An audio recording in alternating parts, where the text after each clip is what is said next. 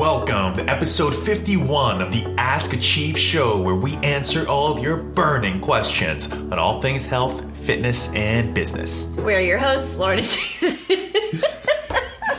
Sorry. I just kicked the chair. So loudly. Should I start over? Yeah, go ahead. We're your hosts, Lauren and Jason Pack, and we're on a mission to bring inclusivity and positive vibes to the fitness space. Today we'll be discussing what people mean when they say more muscle equals a faster metabolism, fast twitch versus slow twitch muscles, and how we organize large group classes. We hope you're excited. Let's get into the show. What's up, Achievers? Episode 51. I feel like it's the first nice day of the year. That's not true. Yesterday was a beautiful day. All weekend. Well, Saturday was really nice. Jason has this thing where he always says toward the end of the summer, he's like, it's the last nice day of the year. We have to go outside. I get so alarmed that we've just experienced the last nice day of the year, and I'm like, we have to do something outside. Let's go take Diesel for a walk. Let's go do something. And then that carries on until October. Yeah, he does it for he starts it in the end of August. Yeah. I mean, our summers are so precious here in Boston that it's you got to hold on to every little bit. I mean, even in spring, May and June, it's usually just raining. It's kind of nice out, but it's usually just raining. So it's we've got July and August, and in my head, I'm like, oh my God, it's going to be winter in September. What a pessimist. But actually, usually it's really nice until October. So yeah, I mean, Boston's awesome in the fall as well. Yeah. And yeah, the warmth usually carries on up until then. So, but I mean, we've had snowstorms in Halloween, October 31st. That's and true. it's just you never know. You never know. You just never know. It could always be the last nice day. But I don't know if you've ever accurately predicted that it's the last nice day. No, I definitely have not. But luckily we have a lot of first nice days happening right now, or early nice days, so just the best feeling ever. We went to Babies R Us. That was our big Memorial Day weekend activity. I guess they're going out of business, so everything is 60% off, right? 40 right now. 40% off? Yeah, I bet it'll keep going down. And we're kind of in a weird spot where we want to buy stuff because it's so on sale over there, but we don't know what to put on the registry right now. And it's by the time people go out and buy these things, it's going to be too late, right? I feel they'll be sold out of stuff. Yeah, so we're kind of in a weird spot. We're do we just buy it all and then sell it back to people at the shower? No, auction style. That's weird. Who wants stroll? But it is exciting to Jason went over to I spied on Jason a little bit because we also went to Old Navy to see if I could buy. I realized that I really need to buy some new clothes because nothing fits anymore. And then I saw Jason looking over at the little boys outfits. They're so cute. He was so happy. It was really I think we're cute. gonna go with the giraffe theme, right? That's what we've been gravitating toward giraffes. We both have been. It's funny that what animals they draw cutely, but it's they have elephants, and it's you ever look at an elephant, it's not cute by any means, but true. they make it look adorable. Elephants and but I mean giraffes whales, are cute. Whales aren't what. cute, but they make whales super cute looking. Giraffes are kind of cute. Giraffes are cute. Yeah, that's what I was saying. Yeah. Cool. That was our big weekend. It was really very adventurous. All right, so let's get into the show. So we want to start with the first question, which comes from AJAY Nurse. AJ Nurse. And they said, my question is, when people talk generally of the term more muscle equals better BMR, which means basal metabolic rate, and less fat, what does actually more muscle mean? Because an individual cannot increase the number of muscle fibers in their muscular system through resistance training. I really love these questions because this sort of stuff gets brought up so often that a lot of people kind of dismiss it as very common knowledge, but when these questions get asked, we're people should clear it up even a little bit further, because it's not just it isn't common knowledge unless you're actually in an industry or you actually care about this stuff, right? No, and it makes sense to that. This question makes so much sense. Yeah. What do you mean by more muscle? Because you have a certain amount of muscles in your body. Yeah. How can you make more? You can't create more muscles. You can't have a second bicep. Yeah. A third bicep. Well, you can't create more muscle fibers. What you can do is increase the size of each fiber. And when you increase the size of each fiber, they become more, quote unquote, metabolically expensive, which means you need more energy to kind of upkeep the amount of the size and the amount of muscle you're actually storing, right? Yeah, so it also, like, there's two parts of this. Like, having more muscle does increase having like larger amounts of muscle, like larger muscle fibers, does increase your basal metabolic rate to an extent, but you have to continue to work out and continue to build those muscles in order to continue to see those results. So you can't just work out, gain muscle, and then kind of live in this raised metabolic state. Yeah. You have to continue to because part of what's going on there with that increased metabolic rate is you're breaking down muscle while you work out, and your body it takes energy to repair that muscle and to restore it. And so that energy comes out as calories. And so your metabolism has to work harder in order to repair that muscle. So you have to continuously strive toward building muscle. It's not just like put on a bunch of muscle and then chill out on the beach and enjoy this new raised metabolic rate, because it won't stay raised if you don't continue to be active and strength train. Yeah, unfortunately, you lose it way quicker than you can gain it. Yeah. So. But that's also the reason why we promote strength training so much. There's nothing against, we have nothing against running or other forms of like cardiovascular training, but you just like, if the cardiovascular training doesn't build up as much muscle as strength training, if really at all that much, except for maybe like cyclists that are going at a high intensity sort of thing. Build quads. But like the general like jogging or running sort of thing isn't going to be nearly as like muscle anabolic as strength training. And with that, basically the amount of calories burned ends up being the amount that you're active.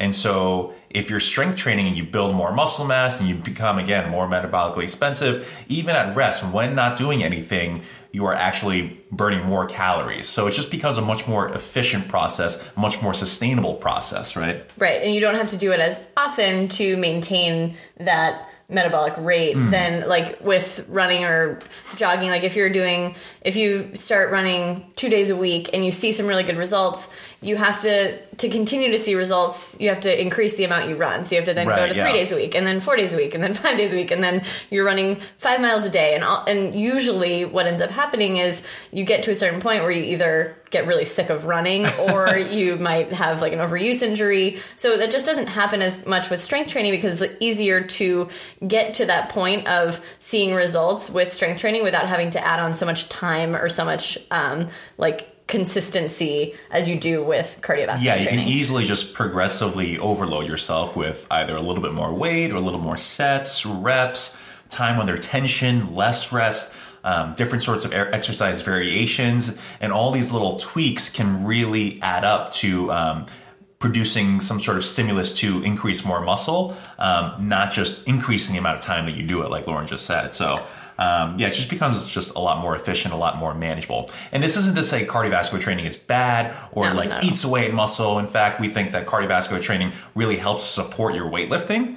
And, over time, as you get more and more advanced with your strength training, you're going to have to do more and more sets over time. And having a good cardiovascular system helps you to recover in between sets better and quicker, and helps you to maintain your energy levels throughout the workout. So we think both are super important, but this is why we skew a little bit more towards strength training when someone is just starting out early on.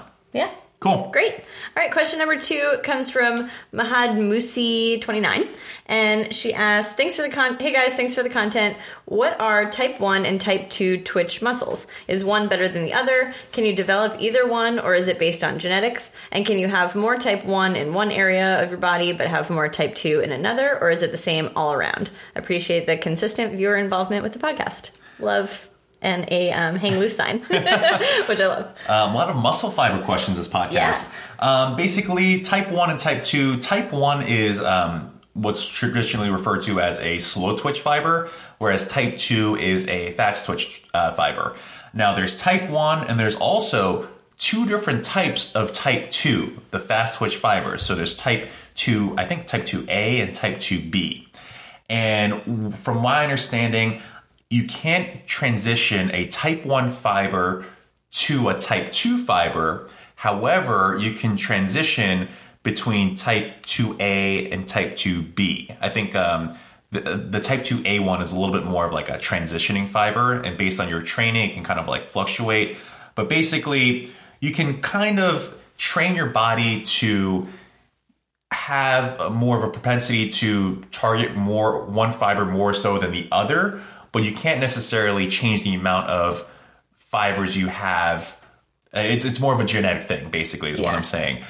So you might be born with naturally more type 1 fibers, and that would predispose you to be more of a endurance type of person. Whereas if you are born with more type 2 fibers, specifically type 2B, you might be more of a kind of an explosive person. Yeah. I mean, it is very, very genetic. I mean, my family is a pretty good example of this. So my dad and my brother are both really good athletes, and I would consider myself a decent athlete as well. And my mom is a great athlete too, but I wouldn't exactly put her in the fast twitch fiber category just because and maybe she is actually, she just never really trained as a kid or growing up. But my brother, when he was in high school, he won the state meet in the 600 meter sprint. And basically he turned the 600 meter, which is it's mid-distance, essentially. He was able to crank that into a sprint, and that's how he won. And it's just because he's just naturally fast. Yeah. And he pushed to get to that distance, but his speed was just natural. He didn't have to work on speed. He didn't do any speed training. Yeah. He didn't do any specific, muscle, work on specific muscles he didn't really do a lot of lifting. He was just fast. And that just kind of runs in my family. Yeah, there's a reason why a lot of track people, they don't really gravitate towards 500s and 600s. The faster sprinters will go for 400s and all the way down to 50 meters. When you start entering that 5 to 6, you're not quite to the endurance part yet, right? You're not past 800. So it's this weird in between where you have to be really fast, but sustain that for much longer than your average sprint. And so I think it's that's perfect situation for someone who is more fast twitch, but also mentally very strong, right? Yeah, so definitely. I think that's the worst race. I ran the 100 and the 4x1. So nothing over 100. Every once in a while I had to run the 200 and it was long. Yeah. One time I ran the 400 and I thought I was going to die because I couldn't. I also if you have a lot of fast twitch muscles, you actually have a harder time accessing, I feel your slow twitch muscles. And maybe this is totally anecdotal from my experience, but when I run, I have a really hard time running slowly, and it holds me back from being able to run long distances. So training for a half marathon for me was a total I had to completely change the way I approached running because I was so used to just going out and running a mile just as fast as I could. Yeah. So it does you tend to be more predisposed to running at a certain speed or to doing things at a certain speed. And I do think that's mostly genetic. Yeah. And there's definitely one's not better than the other. It's only you can only choose that kind of route if you know what you're trying to do. So if you're a football player and you need to be very explosive, then you should train explosively to try to maximize the amount of ratio of fibers that you have compared to slow twitch fibers. But conversely, if you're an Ironman athlete, triathlete, marathon runner, hiker, whatever it might be, you're going to want to train specifically so that you try to maximize the size of your slow twitch fibers. So not one's better than the other. It's just you might be predisposed to one, and kind of natural selection kind of takes care of that a lot of times. Just when you're younger, you start to play basketball and football, and you're just a little bit slower than the other people, and you're well, I can get really good at running. Yeah, maybe I'll do cross country. And that becomes your thing, or you play tennis or some of those other slower twitch sports, but still very athletic still. Yeah. So I hope that helps clear it up. Basically, you really can't increase one or the other. Yeah. So it is more genetic than anything else, but you can optimize the ones that you do have. Yes. Yeah. Cool. To sum it up. All right. Cool. So we'll move on to our third and final question. This one is from Sharon.mar.94. I think we've had a couple questions from her, actually. And she said, hi, I have another podcast question for you. How do you guys run very large groups? For example, your charity workouts look like they get a big turnout. How do you manage everything in terms of equipment, space, coaches, etc.? This is perfect timing because we actually have a charity workout this Saturday at 11:15, right? 11. Yeah. 11 a.m. And basically, we take over the entire gym and we clear everything out, and we just run one big giant charity workout for a member's charity of choice. Basically, a member comes up to us and say, "Hey, this charity is really important to me. Like, it actually affects me personally. And this time it was Kristen, right? Kristen and your mom and as my well. mom. Yeah, but Kristen's the one who brought it up. So Kristen was diagnosed when she was 9 years old with type 1 diabetes. And my mom was diagnosed at almost 60 years old with type 1 diabetes, which is very rare. But they've kind of bonded over this. And Kristen has been a really good advocate for type 1 diabetes and has actually been very helpful for my mom as well. But she came up and said, hey, I would love to do, like, this is something obviously that's very meaningful to me. I would love to do a charity event for it. Could we do a charity Metcon? Those are kind of the no-brainers for us. We're like, of course, we know this is important to you. And so we start by setting up the date with the person, and then we rearrange our schedule for the day so that nobody is scheduled for a session with any coaches at 11 o'clock from 11 to 12. We make sure that all of our coaches are free and available at that time so that they can help monitor the whole class, because the biggest one I think we ever had was about 80 people. Yeah. So we've had a lot of people show up. We have about 5,000 square feet of space that usable space. So we do have a good amount of space to fit that many people. But there's still a lot of logistical things that we need to consider. So we usually have 4 to 5 coaches monitoring the group. What we do is we do 2 circuits. We set up 2 circuits. We split the gym basically in half, and we cut the group of people in half. So let's pretend that there's 60 people there. Yep. We put 30 people on the right half of the gym, 30 people on the left half of the gym. And on each half, we'll have 6 stations set up that a group of 6 people are going to be at. Okay, so there's like teams. We tell everybody to team up into 6 people, and they team up into 6 people, and then within that group that they're in, they split up into Group A and Group B. 3 people in Group A, 3 people in Group B. Now, when they go into the circuit, we're going to do 30 seconds of work for Group A, 30 seconds of work for Group B, and then we're going to give 10 seconds to rotate to the next station where Group A starts off again, 30 seconds of work, 30 seconds of rest. So we have 6 groups of 6 people on one half of the room where half the group is working, half the group is resting, and they quickly switch places, and then they rotate around. Yeah, so we set the clock for 6 rounds of 1 minute on and 10 seconds off, basically. Yeah. And then all our job is to basically say 3, 2, 1, go. And then at the 30-second mark, we say switch, and we try to get them to switch as quickly as possible. And then when the beeper goes, we say stop, and we tell them to quickly transition for those 10 seconds. To rotate to the next station. To rotate, yeah. Yeah, so, and then we usually do 2 rounds of each circuit. So each group will stay on their half of the room for 2 rounds, then we'll switch halves, and then they'll do 2 more rounds, and that's the whole workout. Yeah. So it usually takes about an hour because we start with a little speech from the person who is putting on the Charity Metcon. We do introductions, because a lot of times we're getting people who haven't been to Achieve before, don't know who the coaches are. The workout in total probably is actually only like 35 minutes, I would say. Yeah. But that's totally fine. Usually for charity workouts, for big group events like that, we're really not trying to, trying to make them fun. Yeah. We're not trying to kill anyone with this workout. So we always make sure, something really important with a huge group like that is to always make sure at the beginning that you set expectations. So what we usually say is, if you've never done a Metcon before, really take it slow in the first round. If you feel like you went too easy, that's fine. You have 3 rounds to push hard after that. Right. But try to set expectations that this could be really hard, so don't put all your, don't go all out in that first round. And we learned our lesson personally from that, because we had a couple people come into those early ones who needed some Gatorade in the bathroom. And we were like, oh no. Good. Yeah, so we never want that. So we want to make sure that people are having a good time, that they're treating this as a way to raise money, but also get a good workout in, but not go all out. Yeah, the structure where basically people switch at the halfway point is great, because it just keeps the energy up the whole time, rather than everyone going at once and then everyone stopping at once and kind of like having everyone awkwardly pause.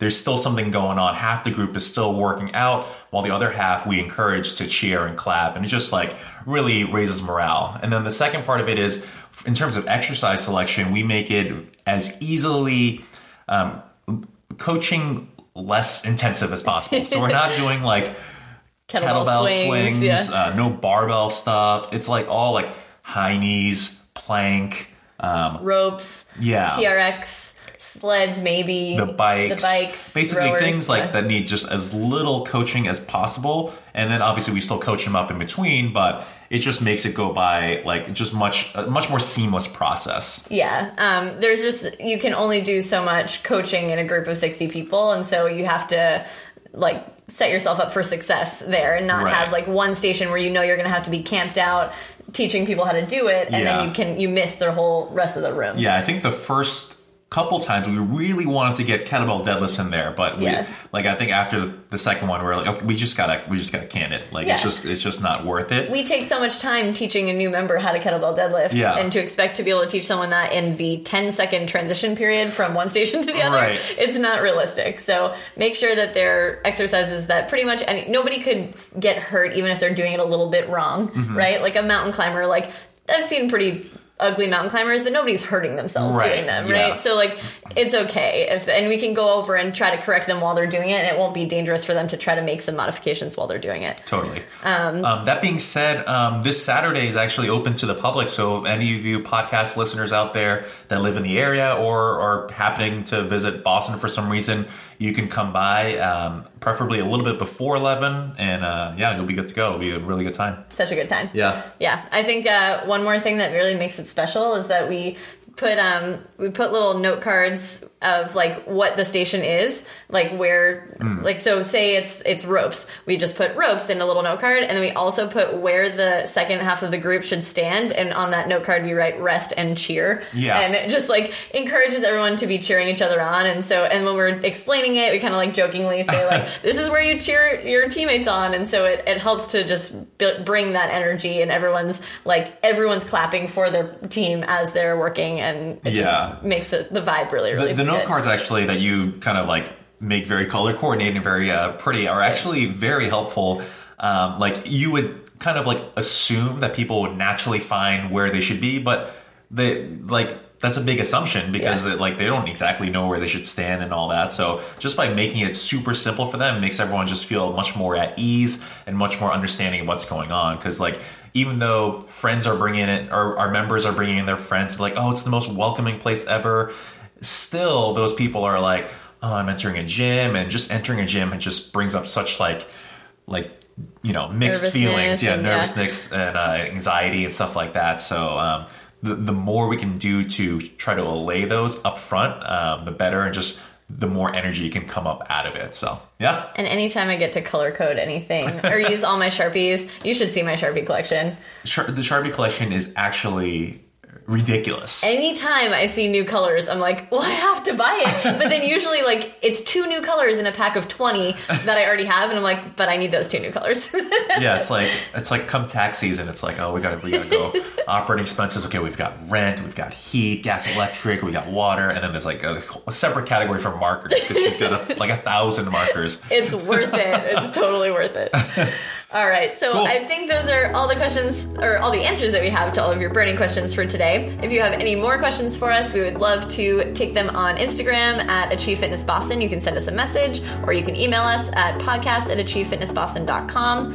And if you wouldn't mind leaving an iTunes review, that would be super, super appreciated. We see them, and we really appreciate them. We got some awesome ones last week. Yeah, it's really nice. So that about wraps it up. Until next time, peace, love, and muscles.